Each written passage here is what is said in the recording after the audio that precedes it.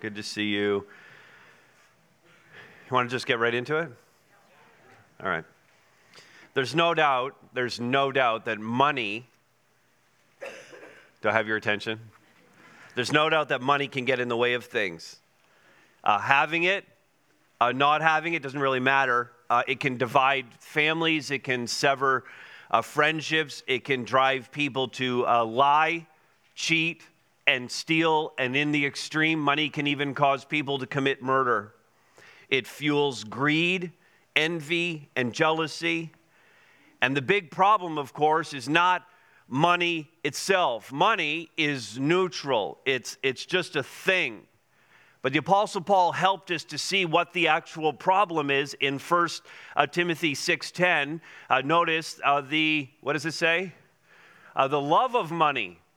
It's the love of money. It's not money itself. It's the love of money. Notice, it's a root of all kinds of evils. It is through this craving, the craving for the love of money, that some have, notice, two pretty challenging effects. One, have wandered away from the faith, and two, pierced themselves with many pangs. That is to say, that second one, the pangs, the piercing themselves, twitches and spasms through the love of money have just caused themselves a lot of pain. And then that first one, some have even wandered away from a profession of faith. I believe this, I believe in Jesus, I'm part of this, but the love of money drew them away from that profession of faith. Now, all of this is relevant to the passage in Luke's gospel that we have in front of us for this weekend, because we're about to be introduced to a rich man. And his conversation with Jesus, this man is actually called a ruler. He was a man of some standing in his own community, a man who wanted to know how to, and these were his words, how to inherit eternal life. He's asking the question, how could I come into a relationship with God? How can I know I'm going to heaven when I die? How can I be saved? That's a great question. It's a great question for anyone to ask. And I would pray and hope that everybody in this room has asked that question and found the answer to it. For this man, the pinch point on the answer would be his love of money. But for every single person, there is a pinch point. There's something that gets in the way of your ability to get into a relationship with God. There's something that's hindering that from happening. Something that keeps us from salvation. Now, I don't want us to get hung up on the fact that for this man, the principle in this story, that for this man, it was money. Because it's not the same for everyone. Some of you might be tempted to say at this point, oh, it's a message about rich people and how they get saved, and therefore, because I'm not a rich person or money's not an issue for me, that this isn't going to be a problem for me, and so this message isn't relevant to me. How often does that ever happen here? Like never. Because you know that what we're really looking at are a series of principles, and Jesus is laying something out for us that we all know this is going to apply to me. That I can swap out the money for something else. What's the pinch point for you? What's the thing that's standing between God and you having a relationship with Him? Or having a thriving relationship with Him? Maybe it's a relationship that's in the way. This relationship with this person, I know it's not healthy. I know it's not what God would sanction. But that relationship is more important to me than the one with God. A lot of people go down that road. A way of life, the pursuit of a career, the pursuit of sports. Just more important. I'm willing to sacrifice anything for sports. The church needs to be convenient. But sports I'm willing to give anything for. The pursuit of education, another degree, another level. The pursuit of entertainment, the pursuit of hobbies. You get the idea, so many things can get in the way of us having a relationship with Christ.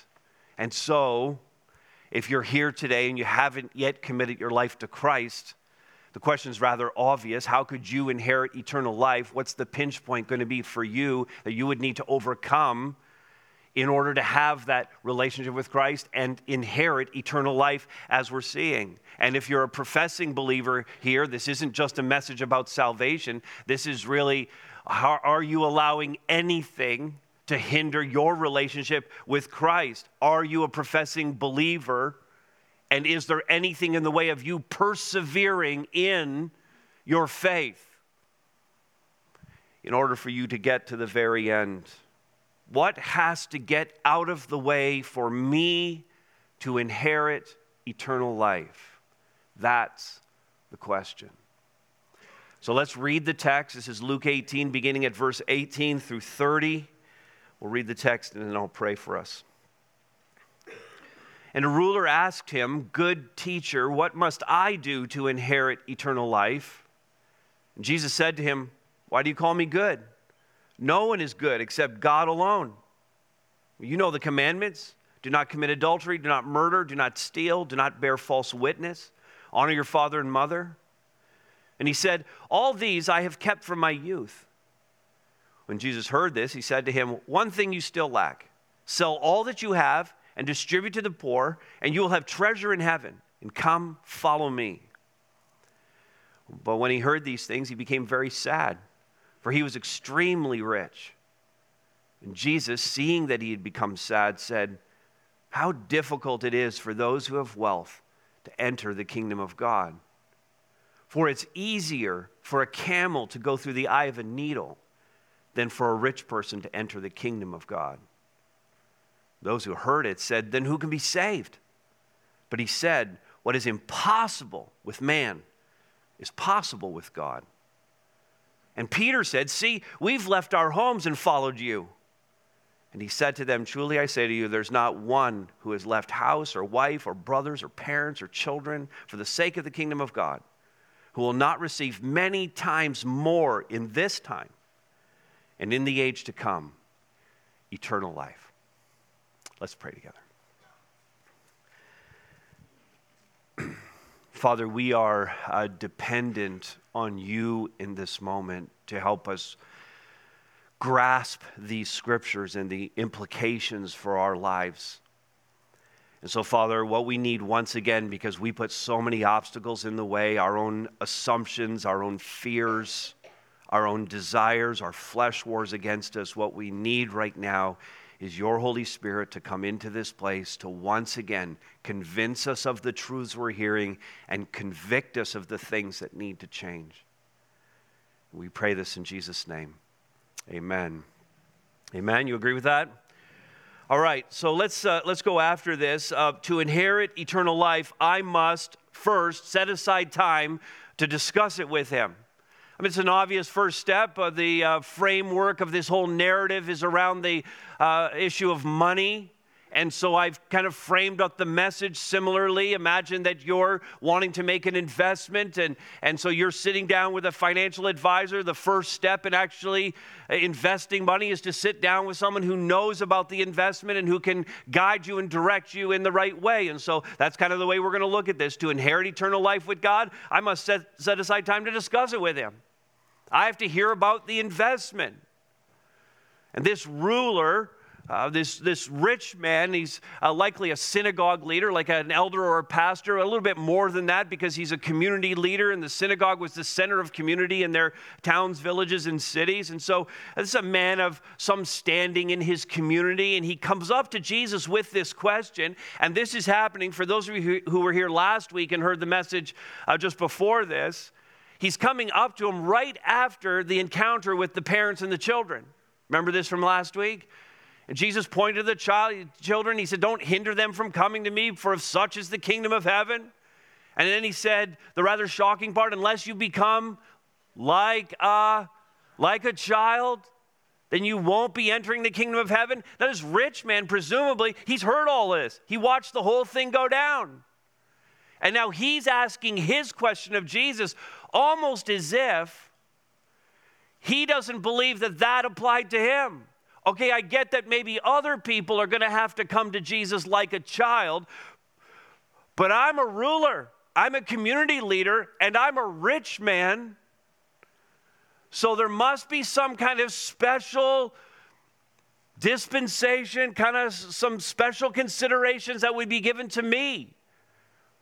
So it's like he didn't even hear that whole part of it, and now he's asking for the exception.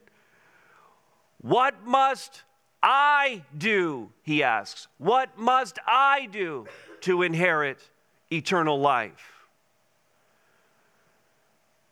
Now, Jesus seems to ignore the question. And how often does this happen in the gospel? Don't you wish that you could just ignore some people's questions? And I want to be like Jesus. I'm just going to ignore questions. Jesus ignored questions because he doesn't really go after the essence of what the man is asking, though it's a very legit and good question. Because there's something more important he needs to address first in the text, and you see it right away in verse 18, where he starts by addressing Jesus as good teacher. Good teacher is what he says. You see it there. And Jesus said to him, "Why do you call me good? No one's good except God alone." Now, if we wanted to give the man the benefit of the doubt, we would just say he's a respected man in his community. Jesus is a rabbi who's come into his community. And so maybe it's just a term of respect and he's just trying to, show that respect to Jesus. And that could be it if we were giving him the benefit of the doubt. We would even maybe say that this religious leader, this ruler of the synagogue, maybe he had read Dale Carnegie's book, How to Win Friends and Influence People. And so he's just trying to be nice to him right up front. The cynical side of me, by the way, and I know that that's been a super helpful book, and so many people have read that and used the techniques from it, but the cynical side of me says that the title of that book should be How to Get What You Want and Manipulate People. Good teacher, because I get the sense here that what this rich man is doing is he's trying to curry favor with Jesus. This is like a lot of flattery towards Jesus. And I want you to say something nice to me about how I can get eternal life, so I'm going to front that with saying something nice about you. I'm going to call you good. And Jesus was not about to be all Dale Carnegie, so he wasn't buying it. And Jesus wanted him and us to know something very simple here. You just can't throw around the word good. You can't just be slapping it onto people with no thought. It's an important word. It's a weighty word. It's a meaningful word.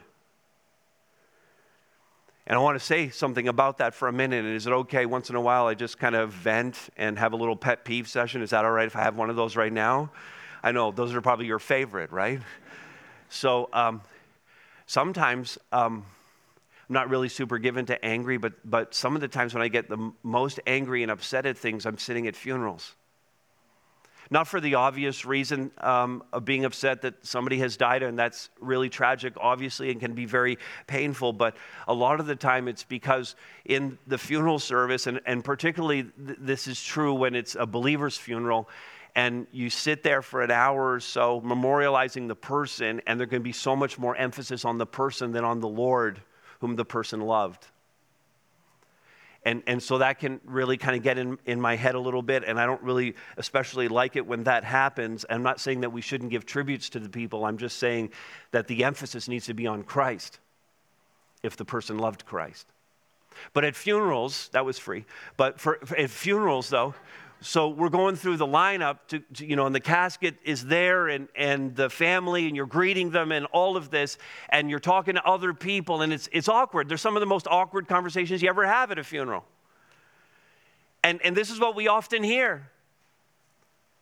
She was such a good woman. He was such a good man. Isn't that true? We say that. Now, why do we say that? Well, one, we could be trying to convince ourselves that it was true. It could be because it's not respectful in our minds and our culture, not respectful to diss a dead person. So we just say that they're dead. It could be because we don't know what else to say. I mean, there's only 3 or 4 things you say in a funeral home. It could be that we're hoping that people will say that about us when we die. But mostly, and this is what Jesus is going to get at, mostly, it's because we still fall into the trap of believing that we need to be good to get eternal life. That was the error this rich man was making. But keep these words in mind. I hope you'll remember this the next time you're at a funeral. Look at it right there in the text, right at the end of verse 19. Think of these words the next time you're in a funeral service. No one is good except God alone. No one is good except God alone. And so what Jesus is really doing here by questioning the very way that the man addressed him, what Jesus is really pointing to is the sinfulness of humanity, the depravity of each one of us. I mean, he's going to answer the man's question because it's an important question, and that's why Jesus came, was to answer that question. What must I do to inherit eternal life? But first, he wants the man to think about what it takes to be good. Because this is exactly where he and everyone else and you and me, this is where we struggle. So Jesus says to him, verse 20, you know the commandments. Now Jesus is about to cite 5 of the 10 commandments. Are they random? Of course not. It's Jesus, nothing's random. Very intentional. These ones, do not commit adultery, do not murder, do not steal, do not bear false witness, honor your father and mother. This is the part of the 10 commandments on the second, what's called the second tablet. It's about the, you could say it this way. In the great commandment, which is to love the Lord your God with all of your heart, soul, mind, and strength, the second commandment is to love your neighbors yourself. You could put this title over these 5 commandments. These are the love your neighbor commandments. These are about the horizontal relationships we have with one another rather than the vertical relationship that we have with God, which is really the focus of the first tablet. And so these are the love your neighbor commandments. And Jesus had already dealt with all of this back in Luke chapter 10 when a very similar question, what do I have to do to inherit eternal life, was asked by a lawyer. And in answering that question, Jesus told the story of the Good Samaritan. And here's what the point of that was. And the point of this is, citing this second half of the 10 commandments, that your love for God will be evident by your love for people. Your love for God will be evident by your love for people. In this man's case, he didn't love God because despite the fact that he's going to say in a moment, I've kept all these commandments, he didn't. He didn't. He didn't love God because he didn't love people. He loved himself and he loved his money. That's where this man's affections were. But he says, verse 21, all these 5 commandments, I've kept these from my youth. And again, Jesus kind of just ignores his answer because it was obviously untrue. I mean, this man has made 2 very critical errors in this moment. The first one is this. He thinks that he's been good and has actually kept these commandments, which no true believer would ever claim. Anybody here who genuinely has Christ would never claim to have kept the 10 commandments or even be keeping the 10 commandments. You might have the 10 commandments even hanging in your home. But if you're a true believer and you understand this, you know that the 10 commandments are they're awesome to have in your home, and they're awesome to be something that you aspire to live out because they reflect the moral character of God. But you also understand that the 10 commandments were given to us so that we would know we broke them and therefore would be driven to our need for forgiveness from Christ. That's what the 10 commandments do for a true believer. Not this guy. He thinks he's keeping them. And so the first error that he's made is really a practical, moral error in thinking that he's kept them. The second error is a theological error where he thinks that good works are the thing that saves. And of course, they're not. And so this guy, now we've been studying Luke's gospel for a while, but now he joins a cast of characters who believe these errors. Back in Luke 15, we were introduced to the one lost sheep, but remember the 99 sheep who had, quote, no need of repentance. What? Have you ever known a human being who didn't need to repent? Of course not. The 99 needed to repent just as much as anyone, but they thought they were fine. Later on in Luke 15, we have the story of the lost son, the prodigal son. And the older brother, he thinks he's all that. He stayed with dad. He's so faithful. He's so awesome. But by the end of the story, the prodigal's gone off and squandered everything, but come back repentant. The younger son's in a far better place than the older son. And then just a couple of weeks ago in Luke 18, we saw this Pharisee, and he comes into the temple during prayers during the day, and another man's there, a tax collector, and the Pharisee's prayer is, God, I just thank you I'm not like other men. I'm not a sinner like this guy. Every one of them thought that their own righteousness, their own goodness was going to save them. And it wasn't, and it wouldn't.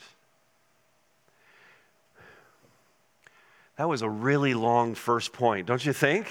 And some of you are looking at the notes going, he's got 4 more. It's all good. So we can commend this man for having the discussion with Jesus, but listen, he really fails to hear what Jesus is saying. And it's essential at this point that we take the things that we've now heard and we do a cost-benefit analysis with this information, a cost-benefit analysis on this inheritance that is potential for us. Now, a cost-benefit analysis, if you're in business, you get what this is. It's really simple to understand, of course. It's a weighing scale. This is from The Economist. It's a weighing scale approach to making business decisions. All the pluses, if we could think about a scale here, all the pluses or the benefits are put on one side of the scale. If we do this, this is going to be the benefit over here. And then all the costs or the negatives are put on the other side of the scale. And if the costs tip the scale in this way, in other words, the costs are really higher than the benefits I'm going to get, I just wouldn't do it. But if I look at my cost and the benefits are greater and the scale tips this way, I would say, that's worth doing. That's a cost-benefit analysis. Whichever weighs the heavier wins. And the man already knows the benefit. He's already had the discussion with Jesus. The question was clear. What must I do to inherit, on the plus side, eternal life? So I'm putting eternal life on this side of the scale. But now Jesus is going to tell him, here's what you need to put on the cost side of things. Here's what it's going to take as you do the analysis on all of this. And so look at verse 22. Here's where it comes out. Sell all that you have and distribute to the poor, and you will have treasure in heaven, and come follow me. Eternal life on this side of the scale. Now over here, for this man, go, sell everything, give it all to the poor, and follow me. Okay, now the man's going to be left. He's going to watch the scale to see which way is this going to tip. Now, before we get to that, let's lock down what Jesus is saying, what Jesus is not saying, because when you start to hear these words, go and sell everything and give it to the poor, that sounds to me like something I would do to earn something. Does that not sound that way to you? Like it sounds now like it's works-based salvation. And we know, of course, that salvation is by grace alone. Can't earn it, don't deserve it. It is by grace alone, through faith alone. I feel like I've been saying that a lot lately. And Jesus is not suggesting that the act of divesting of his wealth is what actually saves him. He's not saying that. The moment at which faith is exercised and he inherits eternal life is the come follow me part. Do the other thing, that's the obstacle that's in the way of the relationship, but the following me, that's the act of faith. And that's the call to salvation. Now, the cost, let's talk about that for a minute, because that just seems like a lot. I mean, we read, and I would just guess no one in this room, when they came to faith in Christ, sold everything they had and gave it to the poor. So what's actually going on here with this rich man? Is Jesus overreaching? But in fact, as you read the Gospels and understand the nature of what Jesus is saying and how shocking this is to his hearers over and over again, none of this should be surprising to us. The call to follow Jesus is a call to live what Philip Yancey called a radically dissimilar life from the one I lived previously. Now, last week we talked about children coming to Christ, or us coming to Christ even as children. And when we think about the radical shift that happens when we come to faith in Christ, you think about kids coming to Christ, and the change is often not very perceptible. Even if a child accepts Christ in their earliest years, when we baptize them, we usually hold them off until grade 7, so around 12 years old is when we start baptizing kids here. And we ask them that question, how has your life changed? Like they're 12. They haven't even had time to do anything. And so for a child, it's really difficult for them to discern, how has my life really changed? But listen, this is what changes. It's the trajectory of their life. It's what's coming that they're going to avoid. And that becomes awesome when you start to think about it.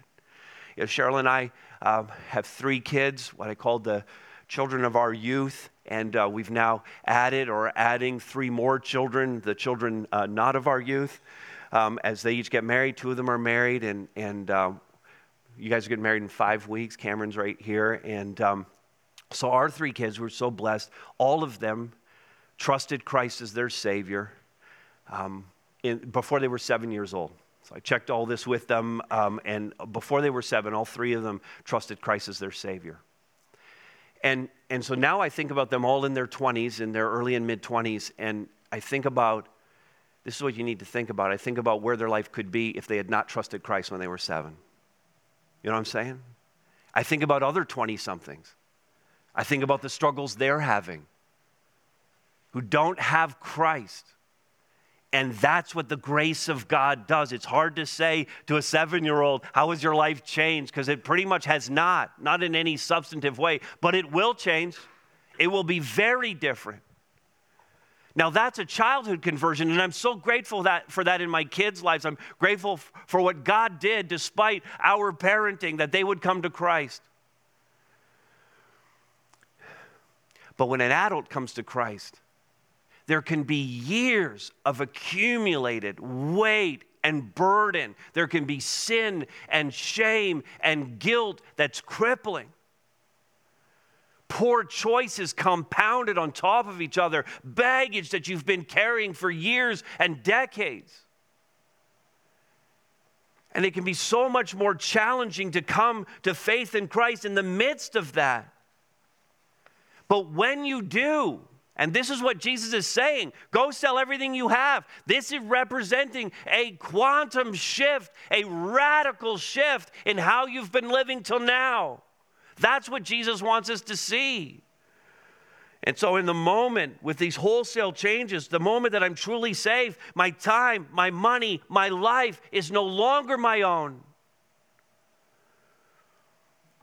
If I love God with all of my heart, soul, mind, and strength, and my love for things, my selfish desires, all of this will be dealt with ruthlessly. And the problem for the rich man was that he didn't love God with all of his heart, soul, mind, and strength. He loved money with all of his heart, soul, mind, and strength. And whatever it is for you, just put that in the blank. I loved blank with all of my heart, soul, mind, and strength. He had no room for God, and it played out in his inability to surrender his wealth. And so to go back to the illustration, eternal life is put on the plus side, the benefit side of the scale, and on the cost side, go, sell all that you have and give it to the poor. And the scale went like this for him. The cost was simply too high. It was simply too high. Verse 23, when he heard these things, he became very sad, for he was extremely rich. Robert Stein, one of the commentators I'm using through this series, said, you could write this down, the love of money is a terrible burden. What crack cocaine is to one man, sex or power to another, money was to this man as it is to so many others. And like a drug, these things dull our senses and make us resistant to the message of the gospel. The incredible inheritance that lies before us with Christ is dismissed with little consideration. We simply love our preferred drug more than we love God. And when I think of the thousands, and I mean that number literally, the thousands of people who have come in and out of this church in our various locations over the last 17 years, who came into this room or a room like this one, who sat and heard the word of God and who were so captured by the worship and by the people and by the preaching and by everything that was going on and professing faith in Christ, they became involved and joined a small group and got involved in serving and said that this was the best thing that happened to them. And then over sometimes weeks or months, they drifted away because it took them a little bit longer than it took this man. But over time, they were doing the cost-benefit analysis. And the cost for them was simply too high. And they walked out the doors, never to come back again. And for them, in essence, what they were saying was, and this is shocking that anyone would say it, eternal life's not worth it. Eternal life's not worth it. Verse 24, Jesus, seeing that he had become sad, said how difficult it is for those who have wealth to enter the kingdom of God. And again, this is familiar. We've heard this before in Luke's gospel. In chapter 12, Jesus said, where your treasure is, whatever it is, it doesn't need to be money, but where your treasure is, there your heart is also. Whatever it is you treasure. Verse 13 of chapter 16, no servant can serve two masters. You cannot serve God and money. And so do the cost-benefit analysis. Weigh it out and see that eternal life isn't worth more. And as the man walks away, Jesus then turns his attention to all the other people who are standing there and watching all of this happening and listening. His desire is to help them and to help us to realize that this is an exclusive offer. It's easier, Jesus says, verse 25, it's easier for a camel to go through the eye of a needle than for a rich person to enter the kingdom of God. Now, first of all, I don't know if you've heard other preachers preach on this before, and sometimes I've heard this before. Some preachers will say that this is about a gate in Jerusalem that had a really low entrance and it was hard. Camels had to kind of like bend down and crouch and crawl. It was a low gate, so it was hard. It was hard for a camel to go through this eye of the needle gate. And I don't know if I can say it this way, that's a crock. So that was a speculative interpretation. It was something some preacher somewhere cooked up. And this is a metaphor. It has nothing to do with a gate in Jerusalem that's small. It's an expression, in fact, that's used in various cultures, not just in the Bible. This isn't the only time we see this expression, that really stands for something that's impossible. And so this was a very cultural thing. And so in Israel, the eye of the needle, think about it, a real needle in the little eye, and how that's just like the smallest of openings. And the camel was like the largest mammal that they had that they could think of. And so the expression was, can you get a camel through the eye of a needle? And of course, that is impossible. It's to set up an impossible situation. If we were to Canadianize this, we would we would say it's impossible for a moose to go through the opening in the top of a Tim Hortons cup. I mean, that would work. But you get the idea. You're not getting a moose through there, okay? It stands for something that's impossible. No matter how hard you try, it's a metaphor with hyperbole in it, intended to communicate, if this isn't clear yet, the impossibility of the situation. How impossible it is, impossible for rich people to inherit the kingdom of heaven. You see, now wait a second, I know some rich people who love Jesus, and I would agree with you, because here's the rest you need to remember. It's also impossible for poor people to come and inherit eternal life.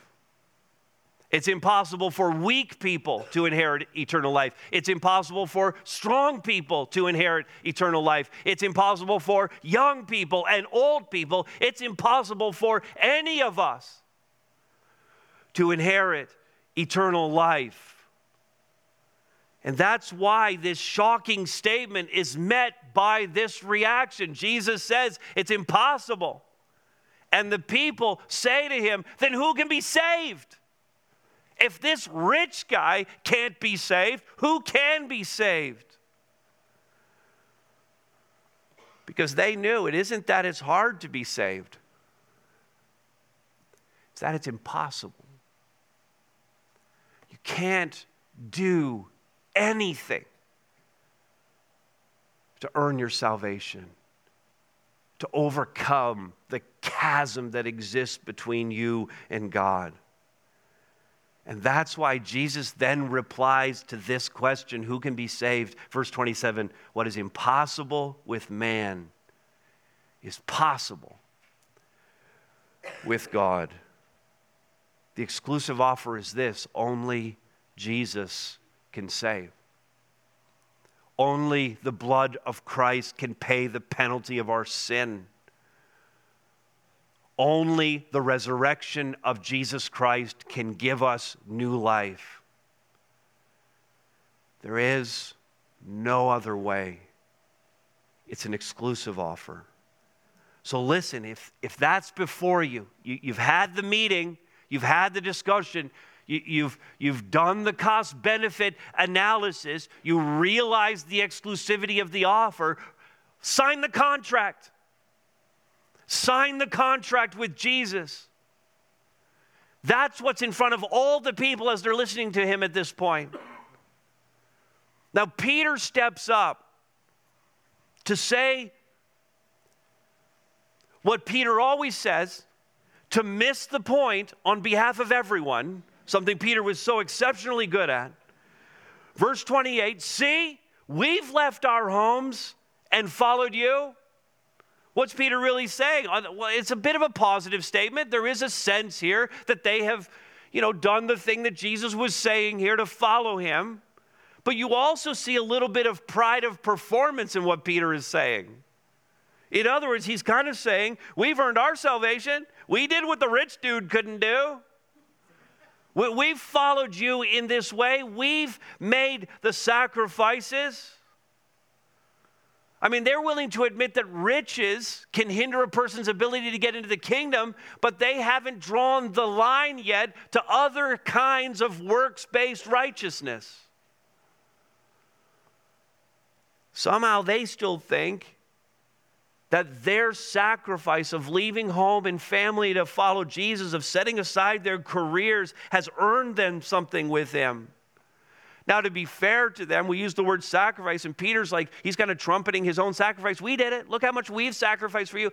To be fair to them, they haven't yet seen the sacrifice that Jesus is going to make. We have the advantage of looking back and going, look what Jesus did. I mean, anything I could possibly bring is going to be like nothing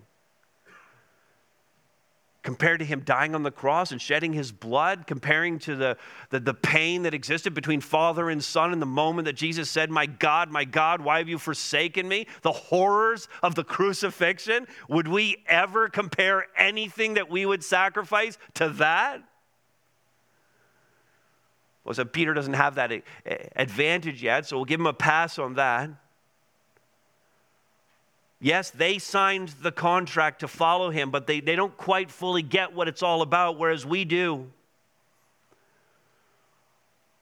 So let's focus on signing the contract.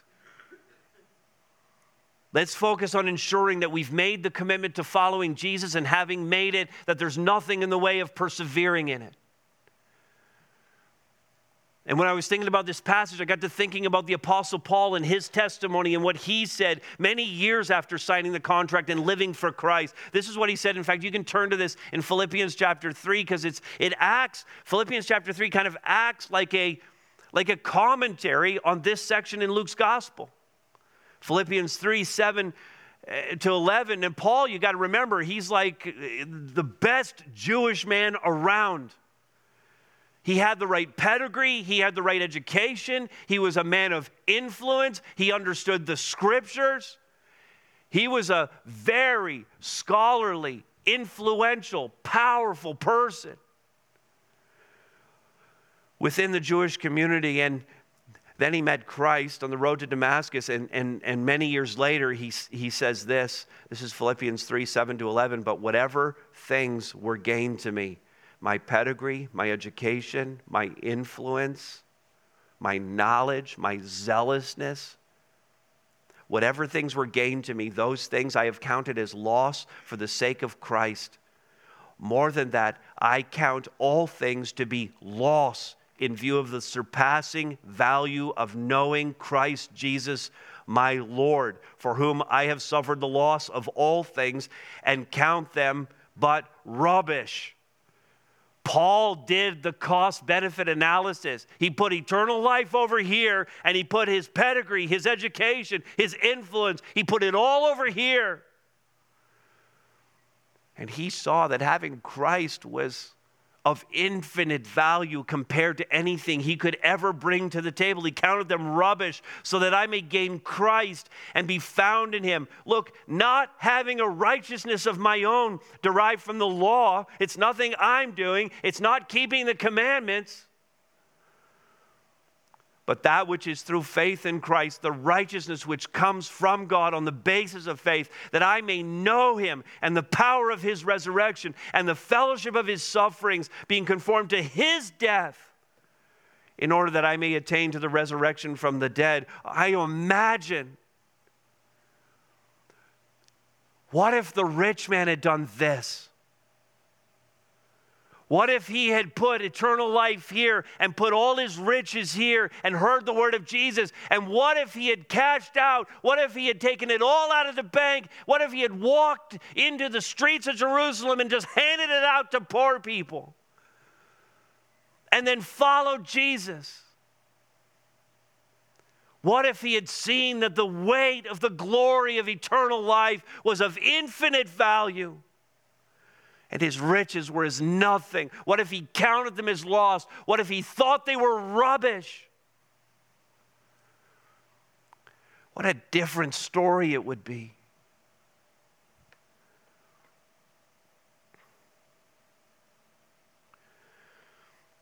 Some of you need to make that decision. You need to sign the contract with Jesus. You need to see that this life holds nothing for you, and Christ holds everything. You need to stop delaying, stop flirting with the world, and give your life to Christ.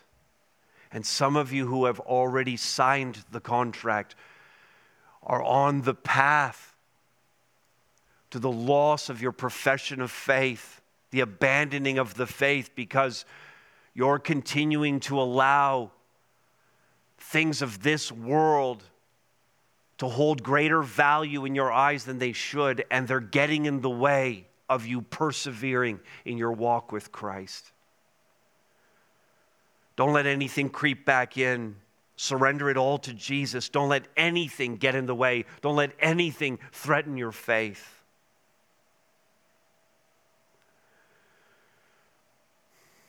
Well, if you've signed and if your life is showing evidence of that, if you're truly following Jesus unattached to anything that this world offers, then notice this finally, you will receive an unmatched return on the investment. This is why you meet with a financial planner. I'm going to invest this much, and I want there to be a massive return at the end. I want to be able to retire at this age. I want to have something to show for my investment. And Jesus said, verse 29, there's no one who has left house or wife or brothers or parents or children. I mean, that sounds like an extreme. That sounds even more valuable than the riches that the rich man was being asked to give up. So we're putting all of that on the cost side. No one who's given up all of that, verse 30, who will not receive many more times in this time, abundant life here, and in the time to come, the age to come, eternal life. Whatever you've given up, you'll have a better life now and eternal life later. And how can anyone not see that this is an unmatched return on their investment? How could anyone continue to hold on to their sin, their addiction, their unhealthy relationship, the possessions that they have? Jesus' offer of himself is for many times more whatever you think you have now. And yet the man walked away sad because he was uber rich. And he couldn't bring himself to cash out his earthly wealth in order to cash in on what could have been his heavenly wealth. Don't walk away sad. Do the cost-benefit analysis. Sign the contract. Give your life to Christ. Let's pray.